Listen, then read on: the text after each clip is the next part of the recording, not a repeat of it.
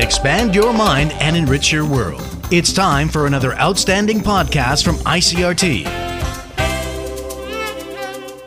I'm Nancy Sun with today's episode of Easy News.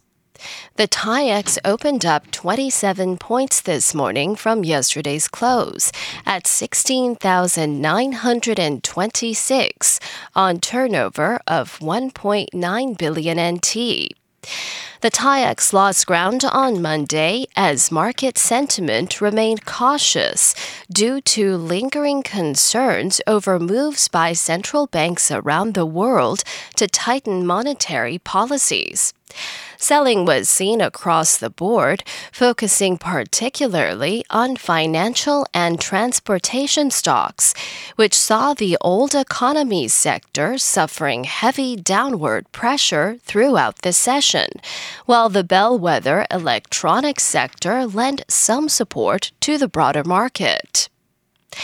Health Minister Chen Shizhong says the government could begin allowing quarantine-free entry from July for travelers from countries with similar rates of coronavirus infection. According to Chen, if the 7-day or 14-day infection rates are the same on both sides, there can be quarantine-free travel, but Taiwan is currently not in a position to open its borders. The statement comes as the government is being pushed by lawmakers to relax entry regulations by the start of summer vacation in July. Chen says the pandemic is easing in many parts of the world, and while here in Taiwan the situation is becoming more severe, he believes that by July, the island is likely to be in a similar position as other countries. Legislative Speaker Yeo Shi-kun will be visiting 19 sites over the coming weeks that have been proposed as a new location for the Legislative Yuan, should it be moved from its current site on Zhongshan South Road in Taipei. The visit comes after Yeo oversaw the formation of a committee to review a possible move amid concerns that the building that currently houses the legislature could be irreparable due to its age. Proposed sites for a new, more modern legislative building are located in Taipei, New Taipei, Taichung, Zhenghua, and Yilan. The legislative speaker says he has thanked local governments for their input, and he plans to assess each location that has been proposed.